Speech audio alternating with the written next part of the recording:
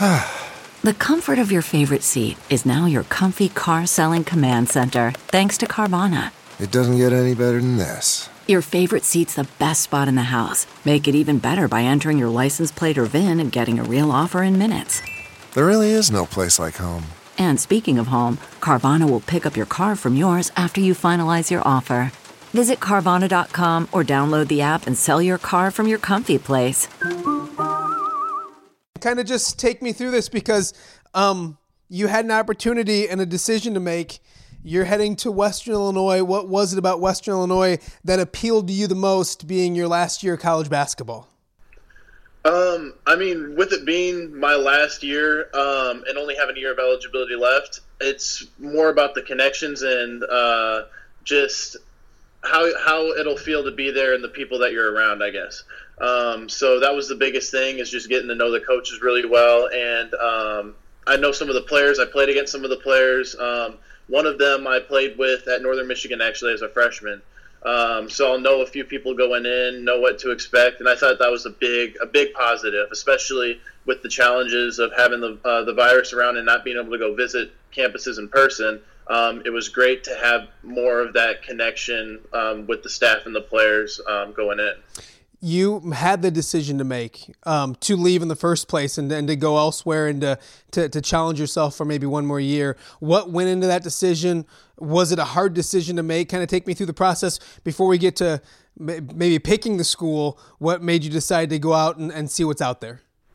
Yeah, initially when I had the injury, me and my coach, we took a couple weeks just to try to see if I could play on it. I really didn't want to cut the season there. It was so early on. But it was just looking unrealistic. I didn't want to injure it further or risk playing and losing my eligibility and just not be able to play at the level I wanted to. So I can't thank him enough for being open to the decision. He actually came to me first about saying that redshirt is an option and you could really get a full year out. And he didn't want to see me go out on just having a couple of games. He really wanted to see me get a full year and show what I can do.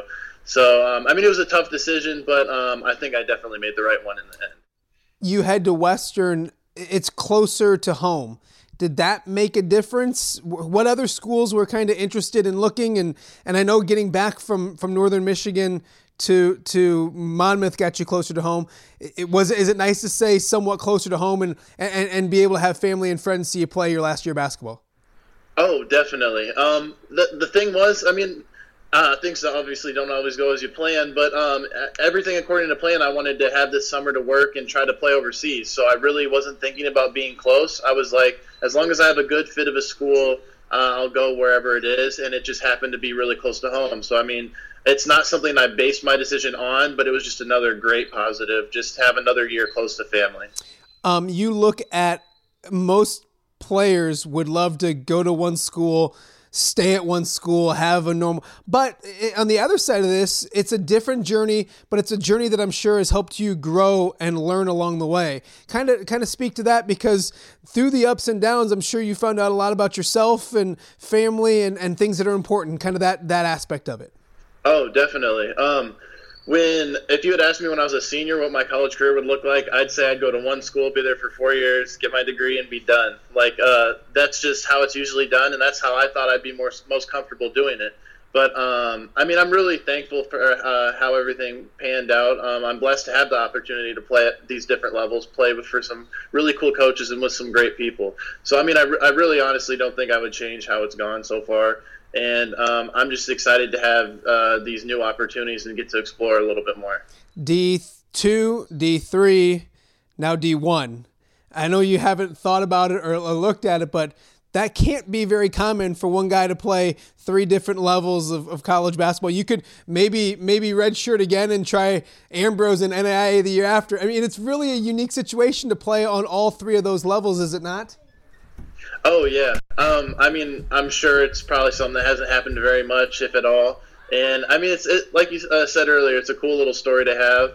And I really just think, personally, it's a spot I should have been in the beginning. I knew I could play at this level before, and I'm excited to really prove that and see what I'm really made of and test myself a little bit. So that's one of the main goals for me coming up, is just really proving to myself that I had it all along. And yeah, it's exciting. Is that one of the most gratifying things? Because I remember back to your senior year and the people that were sleeping on you, and I thought you were a D1 player from the get-go, and I'm not just saying that because I like you.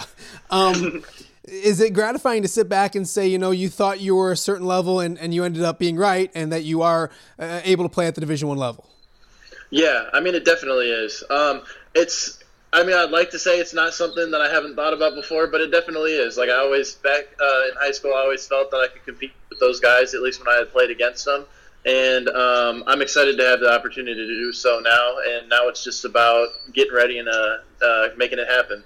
What are you doing right now to stay sane? It seems like I talk to a lot of baseball, football, basketball players right now, and we're doing the same thing. I'm used to interviewing you in person, not over FaceTime. Are you getting used to, or are you able to do some of the things you want to do to stay in shape and to stay ready for a huge season ahead for yourself? Yeah, I mean, luckily I'm blessed that we have a little bit of workout equipment in the basement, like a little bench press rack, a couple dumbbells, and we've got a park with a hoop across the street that hasn't been covered up yet. So whenever I need to go get shots and do that type of thing, I can do it. And Coach Delp has been a big help as well, doing his online Instagram workouts and just he's been a big part of the community. I know you did the special on him, but just making sure kids still have a resource.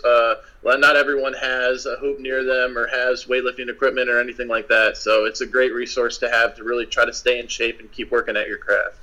Talk on that a little more. We did have I love Jordan Delp, and he's done great things.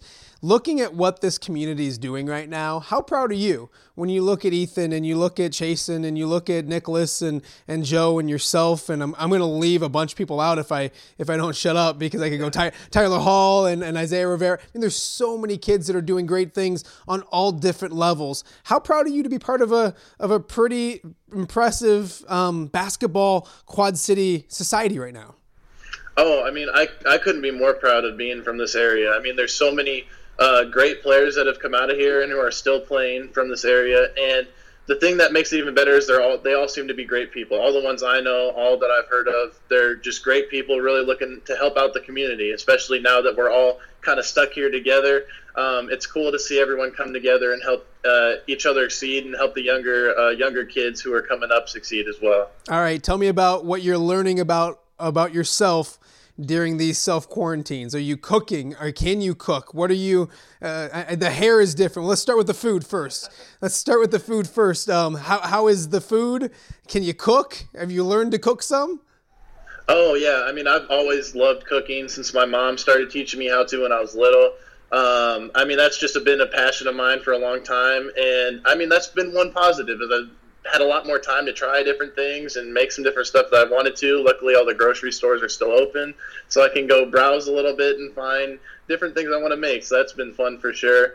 But I definitely realized I'm more outgoing than I thought I was, because I'm starting to get tired of myself for sure. I wish I could be out in some social settings. I'm going to put you on the spot. Which sibling or family member is annoying you the most? Oh, no. No, I won't make you answer. I'll say none of them. I won't make you answer that. I mentioned to you when we started this, I talked to Joe Eastcamp yesterday, and it looks like he's 6'9" with his puffy hair now. He says nobody's going to cut it except for his guy. You're letting it flow a little bit. You're not letting anybody. Dad's not going to fade you up anytime soon? No. He cuts his too short. He was in the military, so he likes the zeros on the side and like a 1 on the top, and that's not for me. So I'm probably just going to leave it until the new style in Moline opens back up again, because that's the only place I'll go. Last one for you. What have you learned about yourself during this time period? You mentioned that you might be a little more outgoing than you thought because you're missing people. Are there things that you've learned about yourself? I'm learning different new things every single day, being with my family and spending time with them. What are you learning about yourself? Is there anything you're learning about yourself that maybe you didn't realize before all this craziness started? Yeah, one thing I'm starting to realize is I should really find some new hobbies, because especially when basketball is my main one, and really hanging out with my friends and my family is my second one. When you can't do as much of either of those, it'd be nice to have a couple other things to do. Like I've been trying to take up reading a couple books every once in a while, and just testing different things out to see what I like to do, because I know basketball doesn't last forever, of course. So just like you said, finding more about myself and just finding little things, like in the process of finding little other things to do. All right, well, let me get through all this. Former Pleasant Valley standout, former Northern Michigan standout, former Monmouth standout, and now current Western Illinois Leatherneck. Will Carius, thanks so much for joining us, buddy. Thank you very much.